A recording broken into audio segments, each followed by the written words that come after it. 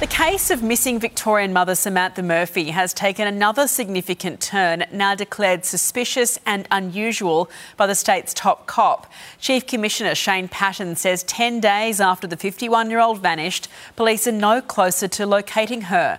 Officers have not been able to find leads after scaling back the official search through bushland. The mother of three vanished when she went on a morning run.